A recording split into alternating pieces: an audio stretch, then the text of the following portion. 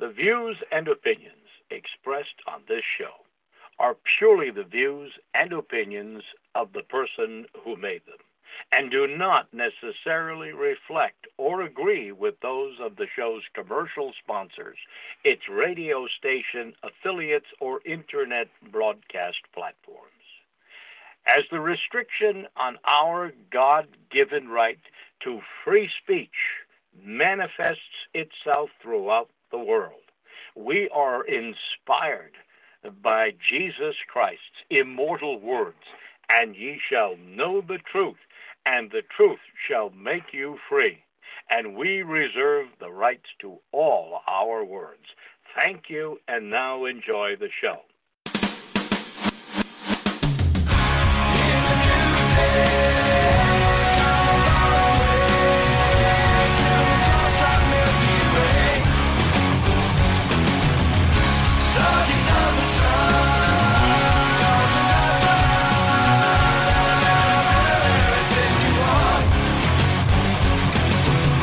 To learn who rules over you, simply find out who you're not allowed to criticise. You are listening to ACH. I'm Andy, your host, and before I start today's show, I would like to thank JMB for his recent donation. I can only keep this show on the air through donations or book sales, so if you're able to buy a book or support this show financially, please go to andrewcarringtonhitchcock.com and you will find details of how you can do that there. Now today I'm delighted to have my good friend joining me, Dr. Peter Hammond from South Africa. He continues to put out fantastic work, and he's been very much on the ball with regard to what's happening around the world, because these really are unprecedented times. So today he's got a presentation for us entitled The Real Agenda Behind Revolutionaries. So I'm going to bring him up right now. Peter, are you with me? I am. Thank you so much, Andrew. Thank you, Peter. Great to have you on board, and I'm really looking forward to this one, as I do all the shows that you do. So where would you like to start us off today? Well, it's so important that we understand revolution and understand revolutionaries, because it seems so many people today, and we're not just talking about the people in the streets, but of course university professors, lecturers, teachers, journalists, so many, including in Parliament, seem entranced by the deceptive promises of communism.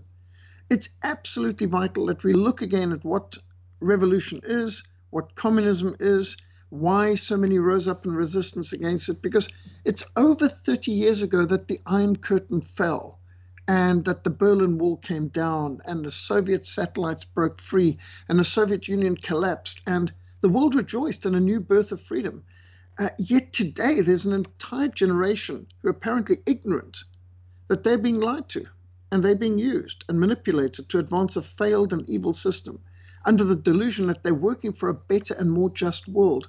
And those of us who fought against communism during the Cold War need to remind the younger generation of the reality which destroys the modern propaganda narrative being taught on so many university campuses and broadcast under the guise of news.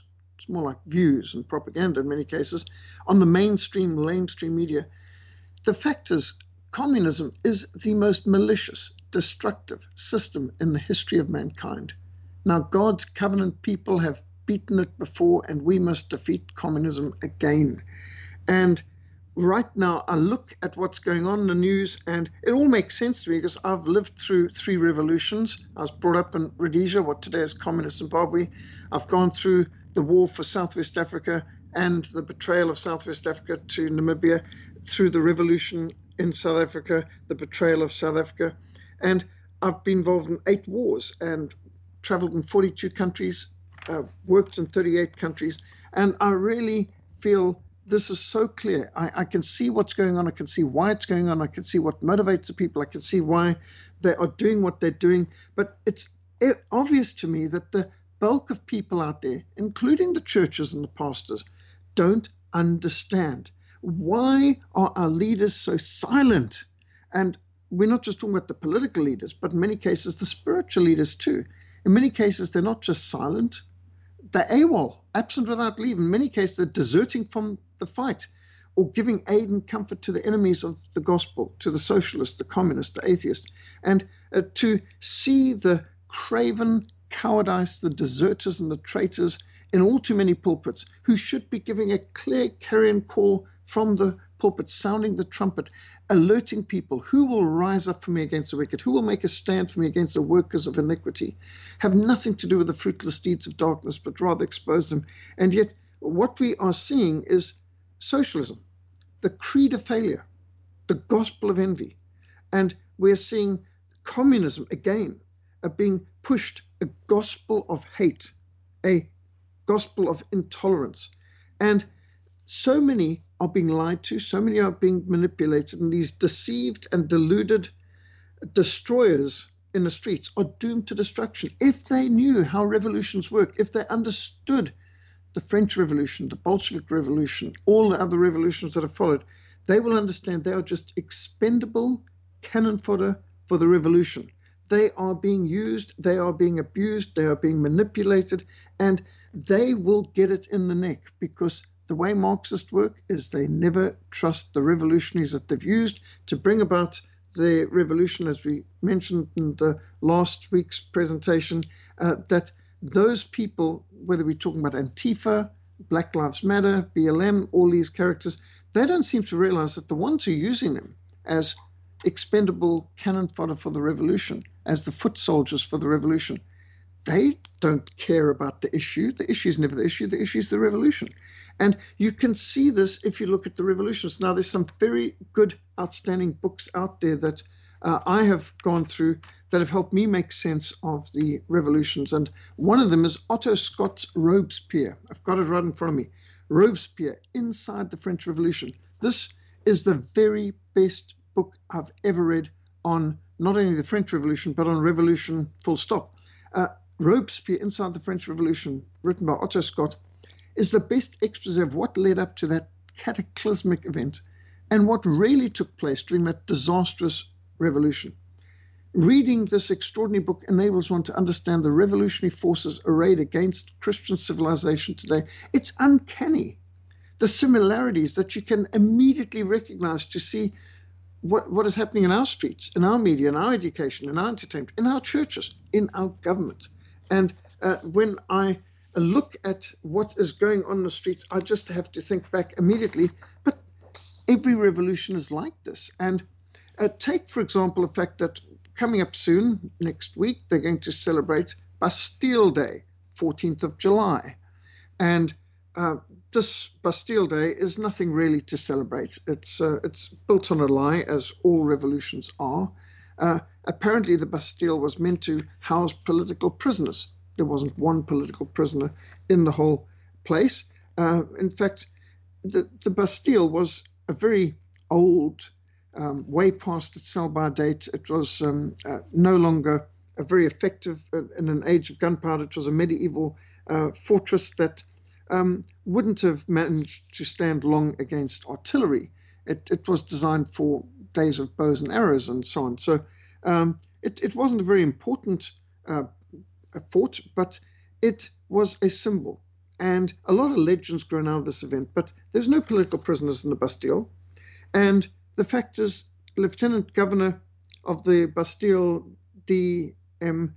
Delaunay, was guaranteed safe conduct, and he surrendered his fortress under a white flag of truce and guarantee of safe conduct, and immediately he was massacred along with his soldiers, and their heads were cut off and carried on spikes through the streets. And as body parts of the defenders of the Bastille were paraded through the streets and people danced around them, a mere 7 common criminals were found in the Bastille, 7 prisoners, no political prisoners at all, but what they were thousands of muskets, which were used. It was quite an arsenal, a storeroom of weaponry, and so that was the real importance of the Bastille. It wasn't those 7 common criminals in there. It was the weaponry that they could obtain. And today, they have Bastille Day as a national holiday, and France has big parades, and they act like it was something good and wonderful.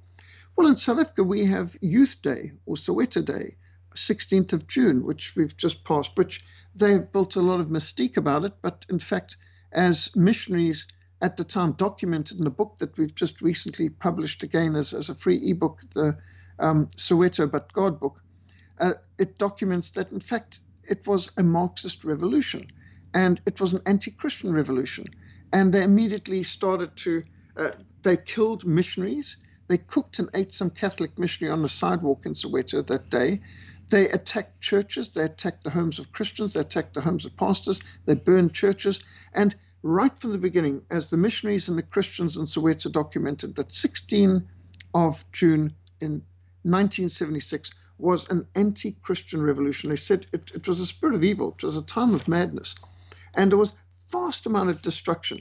And yet today, it's a public holiday, and it's put in a glamorized, mythical, legendary type of focus that you look at this as though it's just wonderful and great and tremendous and heroic, whereas it was nothing of the sort. It was vile and violent, and it was brutal and savage, and there was a lot of destruction. And there were children attacking parents. There were children attacking their own mothers with knives.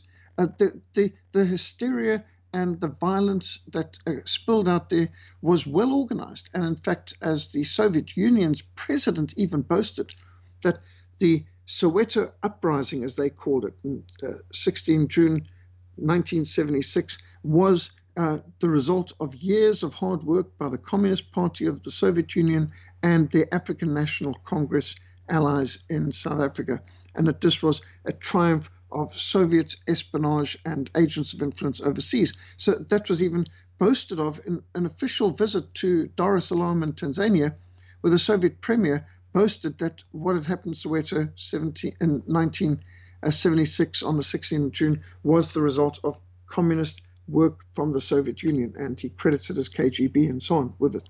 So, but that's a public holiday. Now, if the revolutionaries attain their goals, God forbid that they do, but if the revolutionaries in the streets of the United States attain their goals and transform America into a socialist, communist utopia, union of Soviet Socialist Republics of America, or whatever they want to call it, you will see that they will take the date in which their martyr, their new saint, BLM martyr and saint, George Floyd died, and they will make that a national holiday, and they will have parades and speeches, and it'll be transformed out of all resemblance from the reality. It already is. And this is how revolutions work. This is how revolutions advance.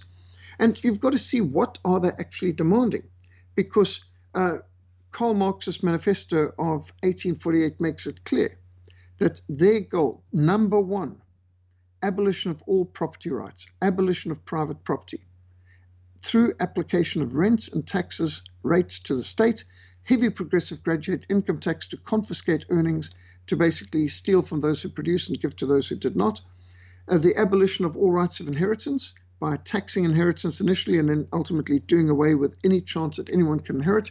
The state gets any inheritance, so a righteous man does not lay up an inheritance for his children or grandchildren, as the Bible says, but according to Marxism, their main goal is to abolish all chances of inheritance. The confiscation of the property of all rebels to the state. Of course, they control all land, and they'll make sure that those who don't adhere to the politically correct line lose their property. Centralization of all credit and national bank with an exclusive monopoly on money supply. And they've actually got quite a bit of that already, as Stephen Mitford Goodson points out in A History of Central Banking and the Enslavement of Mankind. Centralization of all means of communication and transportation in the hands of the state. Factories and instruments of production must be owned by the state. All wilderness areas must be nationalized and controlled by the state. Everyone must be put to work by the state. Establishment of industrial armies, especially for agriculture, controlled by the state collectives and so on. Decolonization. Combination of agriculture with manufacturing industries. Gradual abolition of all the distinction between town and country.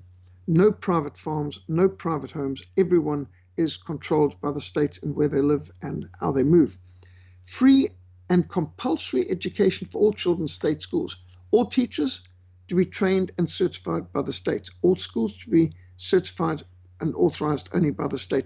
All textbooks to be written and to be approved and licensed by the state. All students must receive state education. And so this is the goal according to Karl Marx. And you know that BLM and Antifa have described themselves as Marxist, as socialist, as communist, and they've got the clenched fist salute, they've got the red flags, they've got the hammers and sickles, the whole deal. And so that's part of their goal. But BLM goes further than that. They are talking about abolition of the nuclear family. They're talking about transgenderism, the abolition of heteronormative thinking, and to create a queer-affirming society, which is promoting transgenderism. So the goals here go way past what many people think. You know, when you hear the French Revolution slogan of liberté, equalité, égalité, liberty, equality, fraternity, that sounds quite good. Liberty, equality, brotherhood, some translated. But that's not the whole statement. The whole statement was liberté, equality, fraternité, morte. Liberty, equality, fraternity, or death. That was the slogan of the French Revolution. And they meant it, because those who were politically incorrect were arrested. Entire classes of people were declared politically incorrect and were declared irredeemably evil, which is the bourgeois, the middle class, and of course the nobles and the clergy. And so entire classes of people were deemed as politically incorrect and were to be targeted. They were arrested, they were imprisoned, and they were slaughtered. Now, one of the things that came along with all this was they wanted the abolition of the state police. And the state police were abolished, but that didn't mean that there was no police, because the moment they abolished the state police, what they replaced with, well, their own police. And you had the reign of terror. They called it the Directorate of Public Safety. That's what Robespierre called it, the Directorate of Public Safety. How nice. I mean, who can object to that? Director of Public Safety. But the Director of Public Safety ran the Red Terror. The reign of terror was run by the Director of Public Safety, who had 40,000 people guillotined, which include 2/3 of whom were common people. So the idea that, it was just nobles or bourgeois people ending up in the guillotine, actually not so. As Charles Dickens in his Tale of Two Cities book documents there, how it included some seamstress, some peasant girl who she's saying, what have I done? Why am I here? Well, it doesn't matter. 2/3 of the people end up in the guillotine were common people with absolutely no link to the nobility. So even this, we're only targeting the bourgeois, though everyone who's middle class or any nobles or any church people deserve to be guillotined to lose their head. But in fact, 2/3 of people who were guillotined were just common peasant people. And there were another 300,000 killed by massacres, by either mass drownings or by shootings, firing squads and so on. But to be honest, nobody knows, because they lost track. They didn't even bother to keep count. And at the beginning of the French Revolution, France was a country of 28 million. Now, France was the superpower of its age. It was the greatest country in the world. It was the most powerful economic, military power in the world. It had the greatest population in all of Europe. And so France was very much occupying a position that the United States does today. So the French state in 1789 was at the epicenter. It was the epicenter of power in Europe in many ways. And so the revolutionaries, prime amongst them Robespierre, spoke about, we can't control a country of 28 million. 20 million have to go. We're going to have to kill 20 million people. And that was their serious discussion. Now, there was some debate between the different people like Marat and Danton and Robespierre. They were arguing, maybe we should only kill 14 million, perhaps 18 million. They finally settled on, look, 20 million would be best, because there's so many counter-revolutionaries, reactionaries, people who won't respond, who are just irredeemably evil and stuck in the old ways. We can manage to control about 8 million people, but 20 million have to go. So the population of 28 million needs to be reduced down to 8 million. And this was absolutely seriously discussed. And this is actually typical of revolutions, like in the Bolshevik Revolution and the revolution in China, the same thing. We have to get rid of millions of surplus population. You can't control a whole population. Re-education camps, concentration camps can only go so far. A certain amount can be worked to death as slave labor, fair enough. But there's just too many people. We can't control it all. And so every revolution plans to kill many. And what the foot soldiers of the revolution and the cannon fodder out there who are fighting for the revolution in the streets don't realize is they're amongst the first to go. As it was in the Bolshevik Revolution in the Soviet Union, not only were the revolutionaries all wiped out, I've got some books and pictures right here where you've got the Politburo back in 1917, and then they go through all the ones that were killed, executed, and so on, or a few died of natural causes. And now most people would be surprised to know that Stalin wasn't part of it in 1917. He sort of came in late. He wasn't part of the real major amount of fighting. In fact, Stalin was a nothing nobody really in the early days of the revolution. And intriguingly, there's a montage of the Politburo in 1918 where Stalin is the only one still alive 20 years later. Every other one, executed, murdered, assassinated, and so on and so forth. A few natural causes. But there's this montage of something like 24 people, of which Stalin was the only one remaining. And at that stage, the person who put together that collage was Leon Trotsky, and he was living in exile in Mexico City. And shortly after that, he got murdered anyway by the NKVD, which today is known as the KGB. And Leon Trotsky was the hero of the revolution. He was the head of the Red Army.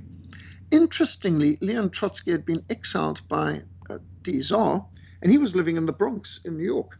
When the Bolshevik Revolution occurred, initially, actually the Menshevik Revolution back under Kerensky, when that occurred in 1917, the October Revolution so-called, he was in the Bronx in New York, and he immediately booked on the boat, and he brought a whole lot of fellow Jews in New York with him, and they formed the core of the Red Army Command for the Civil War, which waged for years. And so Trotsky was the one who actually brought about military victory, if you can use that word for massacres, to the Bolshevik forces, and Stalin had nothing to do with it. But as soon as Trotsky had secured the revolution and defeated or murdered all the potential opposition or driven them into exile, then Stalin got rid of him even. And so it was. All of the top leaders of the Cheka or the NKVD, including Beria, he was also shot. Stalin's number one henchman, Yagoda, and also shot. And Stalin had one after the other of his top heads of the NKVD murdered or executed. And Baharin and so many top people. The Bolshevik Revolution became very cannibalistic, and they wiped out many of their best people. And so did Robespierre. In the French Revolution, the French revolutionaries started to work their way through wiping out one after the other of their own people. And it was extraordinary that in the end, dear old Robespierre reaped what he had sown, because on the 27th of July, 1794, Robespierre and 20 other of his henchmen were seized and executed by the survivors of the convention and put on the same guillotine that he had put so many others on. And even Madame Roland, who had been the inspiration for Madame Defarge in Tale of Two Cities, the one who's crocheting and knitting away and cheering for the people to have their heads chopped off and sneeze into the basket and all that. Well, Madame Roland was also ushered up the platform to be guillotined. And as she faced the statue of the goddess Liberty, she cried out, "Oh, Liberty, Liberty, what crimes are committed in thy name?" Well, she should know. She had committed most of them herself. She had been the willing execution of how many others? Danton, who at one time was the leader of the revolutionaries, executed 5th of April, 1794. And so time and again, you can see this is how revolutions work.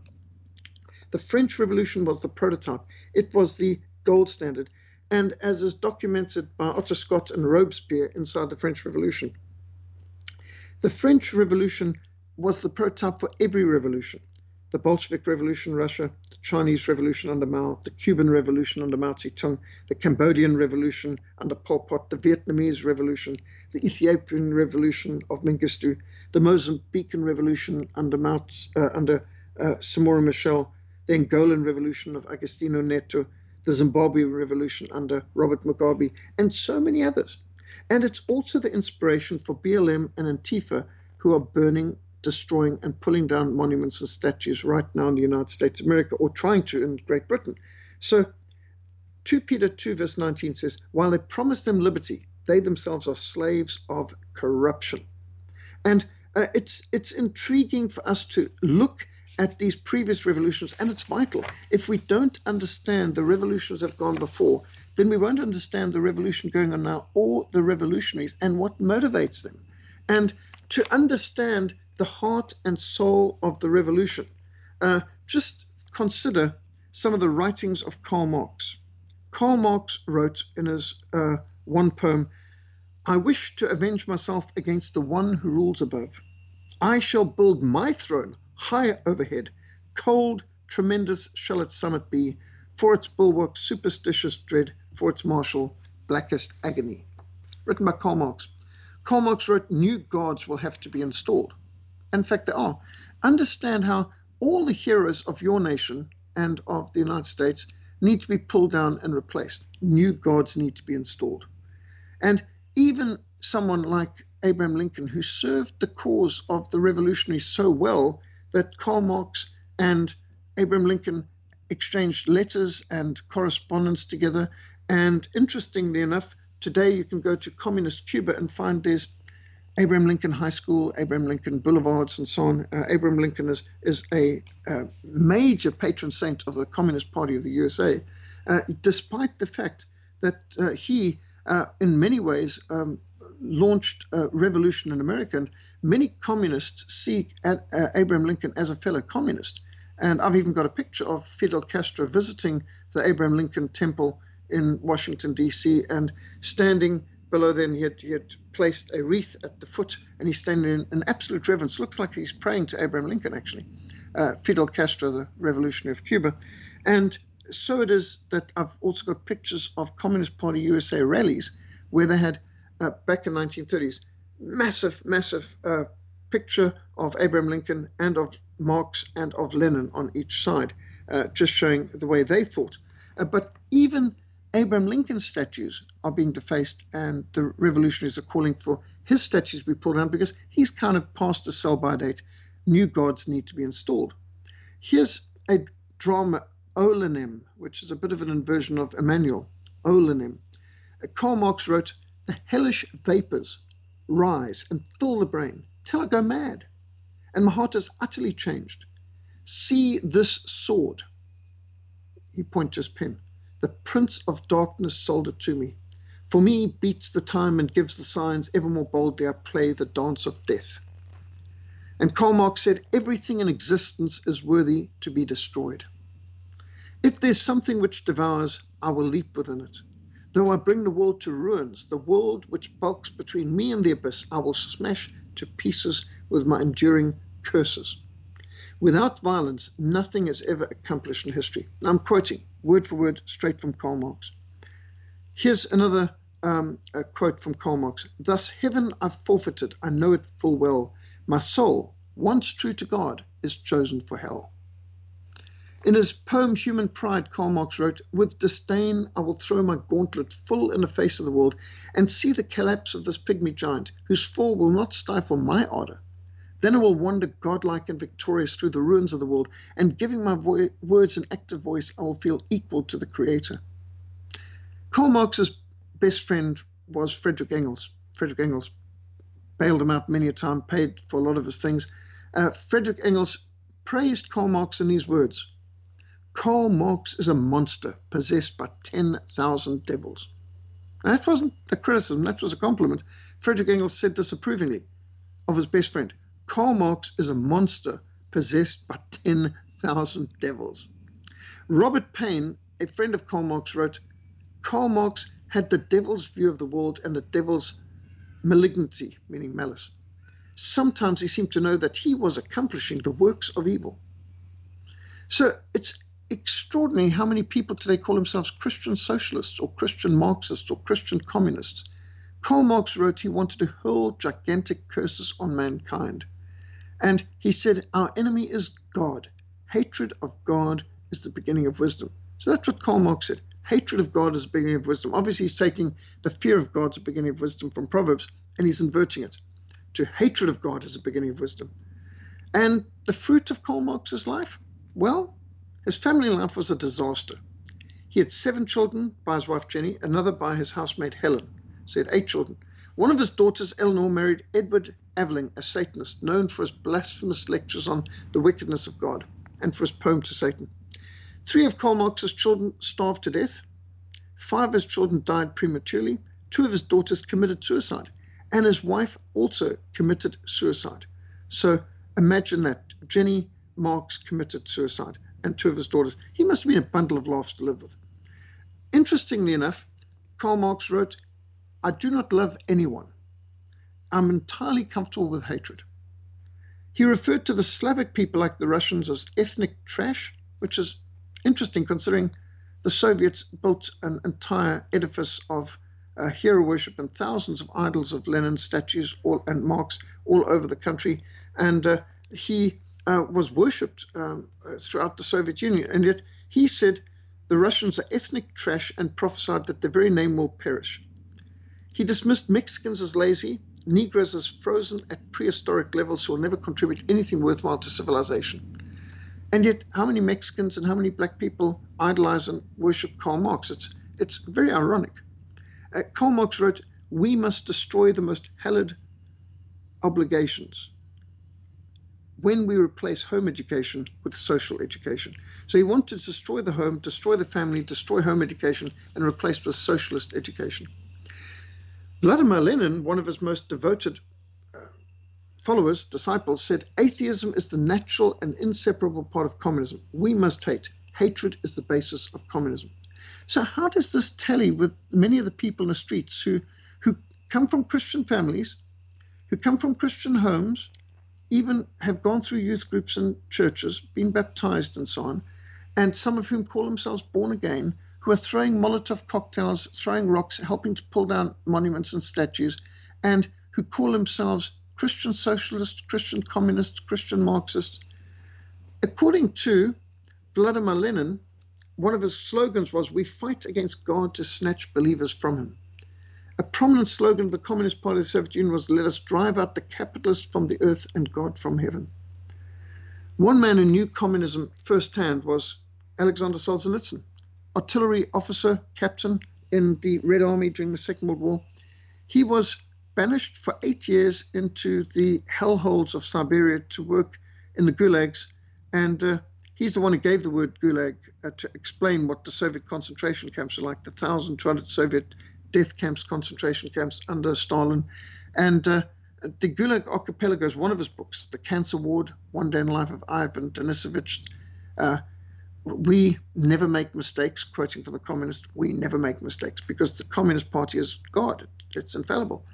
So Alexander Solzhenitsyn declared, "The world has never before known a godlessness as organized, as militarized, as tenaciously malevolent as that preached by Marxism. Within the philosophical system of Marx and Lenin, and at the heart of their psychology, hatred of God is the principal driving force, more fundamental than all their political and economic pretensions. Militant atheism is not merely incidental or marginal to communist policy. It is not a side effect. It is the central pivot. To achieve its diabolical ends, communism needs to control a population devoid of religious and national feeling. This entails the destruction of faith and nationhood. Communists proclaim both of these objectives openly, and just as openly, they put them into practice." That's all a quote from Russian author Alexander Solzhenitsyn, who had suffered for 8 years in the concentration camps, one of the greatest Russian authors of the 20th century. And this is the point. The revolution is at its heart malicious, anti-Christian, anti-God, anti-family, anti-life. It is the most destructive force the world has ever seen. And to think that revolution is celebrated in France on the 14th of July as Bastille Day, as, well, May Day in the old Soviet Union, they celebrated by marching the forces of the Red Army past the tomb, the pyramid-like tomb of Vladimir Lenin in Red Square, while the Soviet Communist Party Politburo stood on top of the monument below, which was the bones of Lenin. I mean, the symbolism just absolutely extraordinary. And of course, in South Africa, it's 16 June, Soweto Day, Youth Day, Uprising Day. And of course, there's many who would like to have in America all of your national holidays abolished, they've said so, and in Great Britain, and replaced with BLM Day and things like this. They're wanting to change everything. And so revolution is the only word for it. They want to change your public holidays. They want to pull down all your national heroes and replace them with their own fake heroes. They're trying to replace your education with, in many cases they might have already done so, with an atheistic, dialectical materialism, economic determinism philosophy. So those people who come along and say that, and this just shows you the mentality of some of these people. One of these Christian Marxists was asked,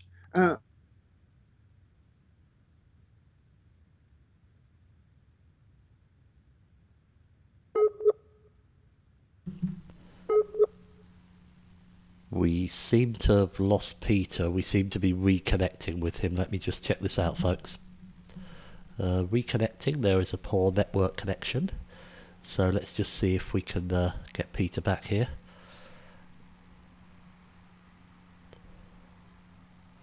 While we're reconnecting, I'm going to quickly mention a couple of New York Times headlines. This goes back to April the 30th, 2018. Dr. David Duke covers this one a lot. Happy birthday, Karl Marx, you were right.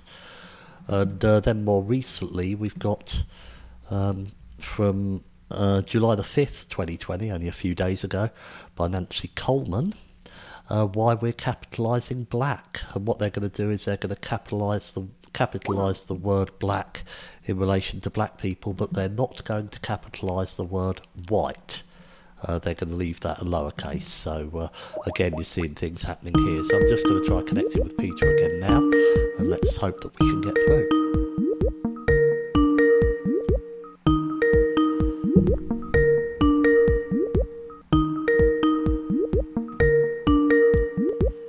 The person whom you're trying to reach is currently... There you go. So there is a problem here, obviously. Sorry about this, folks. I just can't help it. We don't know if there's if it's genuine or if he's being tampered with. Let's give him another try. And just as this is going, I apologise for this annoying noise. But I think we've got Peter back. Are you back? You're with me. I am. We just seem to have lost connectivity there completely for a moment. Yeah, I just ran through a couple of quick headlines from the New York Times. And then just to let you know, they ran a piece a couple of years ago called Happy Birthday, Karl Marx, You Were Right. And then more recently, they're now going to capitalise the term black, but they're not going to capitalise the term white. So if you can remember where you were, I'll hand back to you. So there was talking to this social justice warrior who called himself a Christian Marxist, and he was being asked, if we are to hold white people accountable for things white people stopped doing 200 years ago, should we be holding black people accountable for what they are doing today, like killing their own babies at a rate of 1,000 black babies being murdered by abortion every single day in the United States alone, which, by the way, is more than the ones born. So more than half black babies conceived are killed by abortion. And the response of the social justice warrior was, no, because they're poor. Now there you see dialectical materialism and economic determinism. You see, the person might claim to be pro-life Christian, but while you, as a WASP, white Anglo-Saxon Protestant, male, straight male, you're responsible for something that some people 200 years ago might have done, you are not to hold accountable people for what they do now because of economic determinism. So it's not about race, actually, when you get down to it. It's all about atheism, dialectical materialism, and economic determinism. It's a Marxist dialectic. They're evaluating everything in the light of the revolution, what will advance a revolution and what will not advance a revolution. And if you just probe and ask a few questions, you'll quickly see there's no consistency. They don't care about the issues that they talk about. They might use the terms of the workers and of women and of youth and of blacks and of minorities. But if you probe a bit further, you find they don't care about any of them. And in fact, in every case, in every revolution, the very people they claim to be perpetuating this revolution for suffer the most. And in fact, are vastly worse off after the revolution than they were before. And in fact, I defy anyone to point out any Marxist, communist, socialist revolution anywhere in any time of history that ever resulted in a better situation, better economy, better justice, better rights, better standards of living, or on any level better. In every single case, they promise paradise and they deliver perdition. They offer heaven and they deliver hell. It's a broad way to destruction. So we're dealing with deceived destroyers doomed to destruction. And remember the key thing, which Napoleon Bonaparte pointed out, anarchy leads to tyranny. And the chaos on the streets is a preparation phase for when you get the dictatorship of the proletariat, you get the directorate, the reign of terror, the directorate of public safety, whatever they want to call it. For example, a Russian said to me, do you know what KGB stood for in Russian? Translate to English, KGB stood for Department of Homeland Security.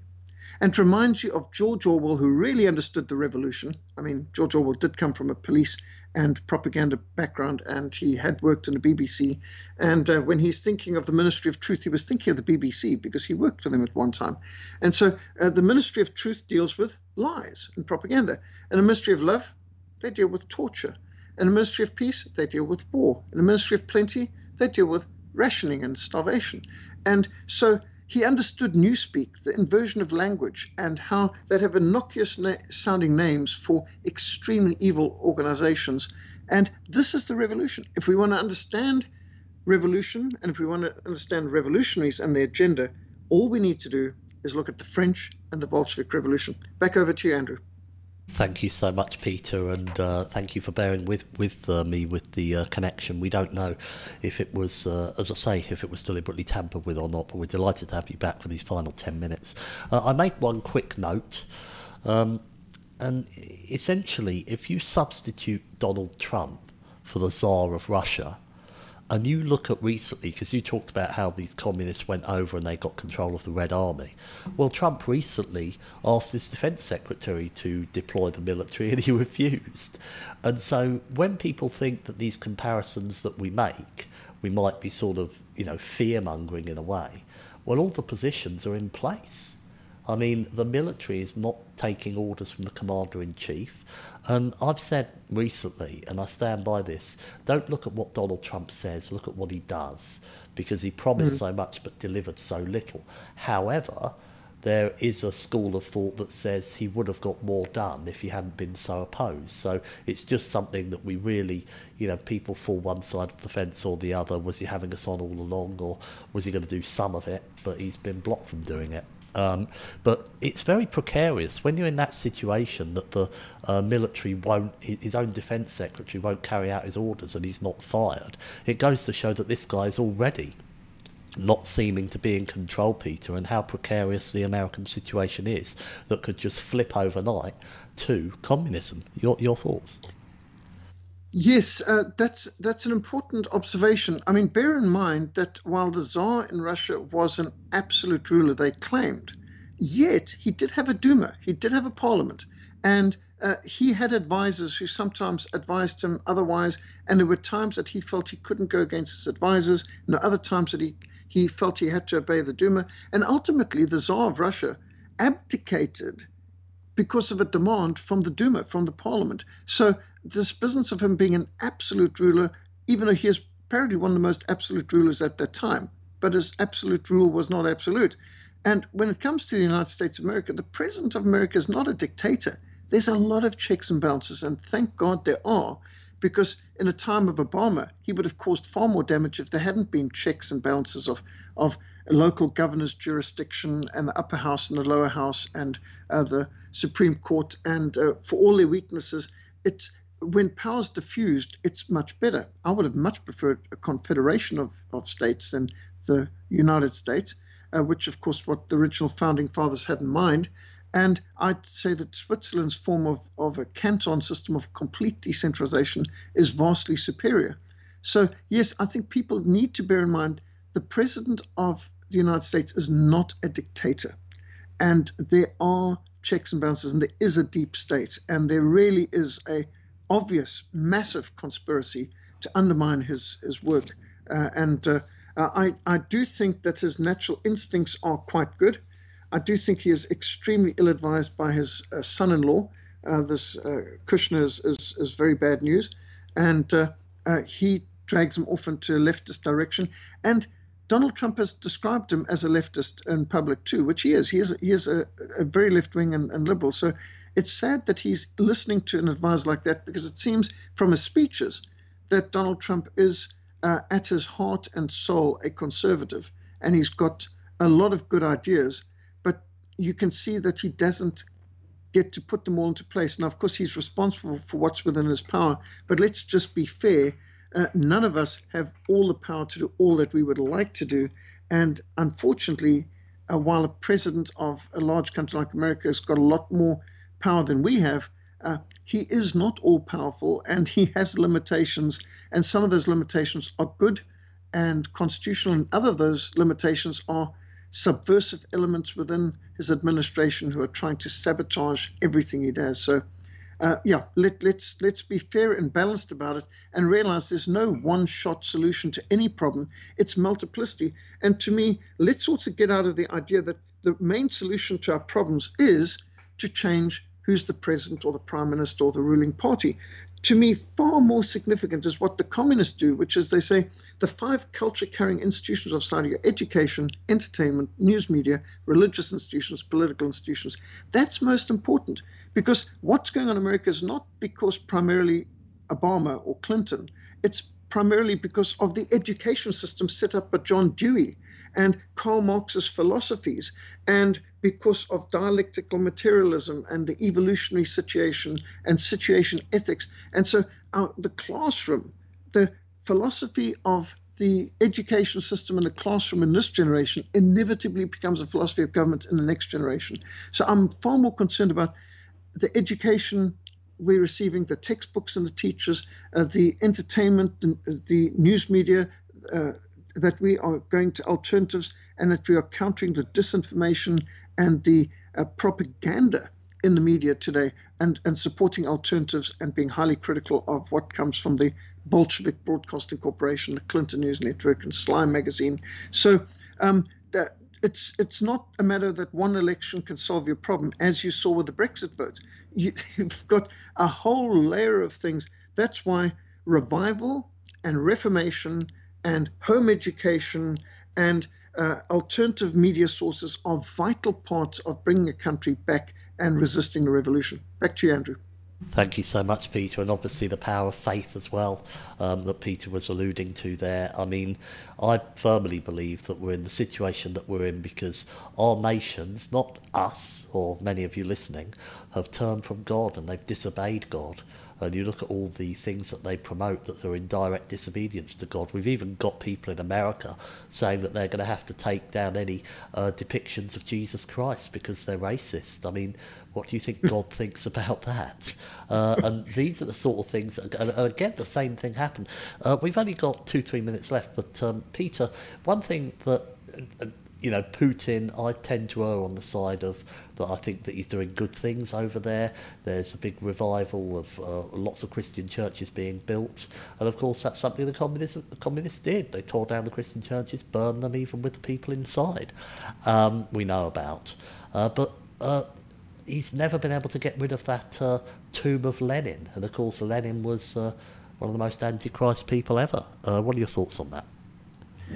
Yes, I agree. I think a lot of the people who are hostile to Putin today are not hostile because he used to be in the KGB and so on. It's because he's pro-family, pro-life, brought in legislation against pornography, brought in legislation for stronger families to stop the gay GB and the pink inquisition and gays adopting children from Russia and things like this.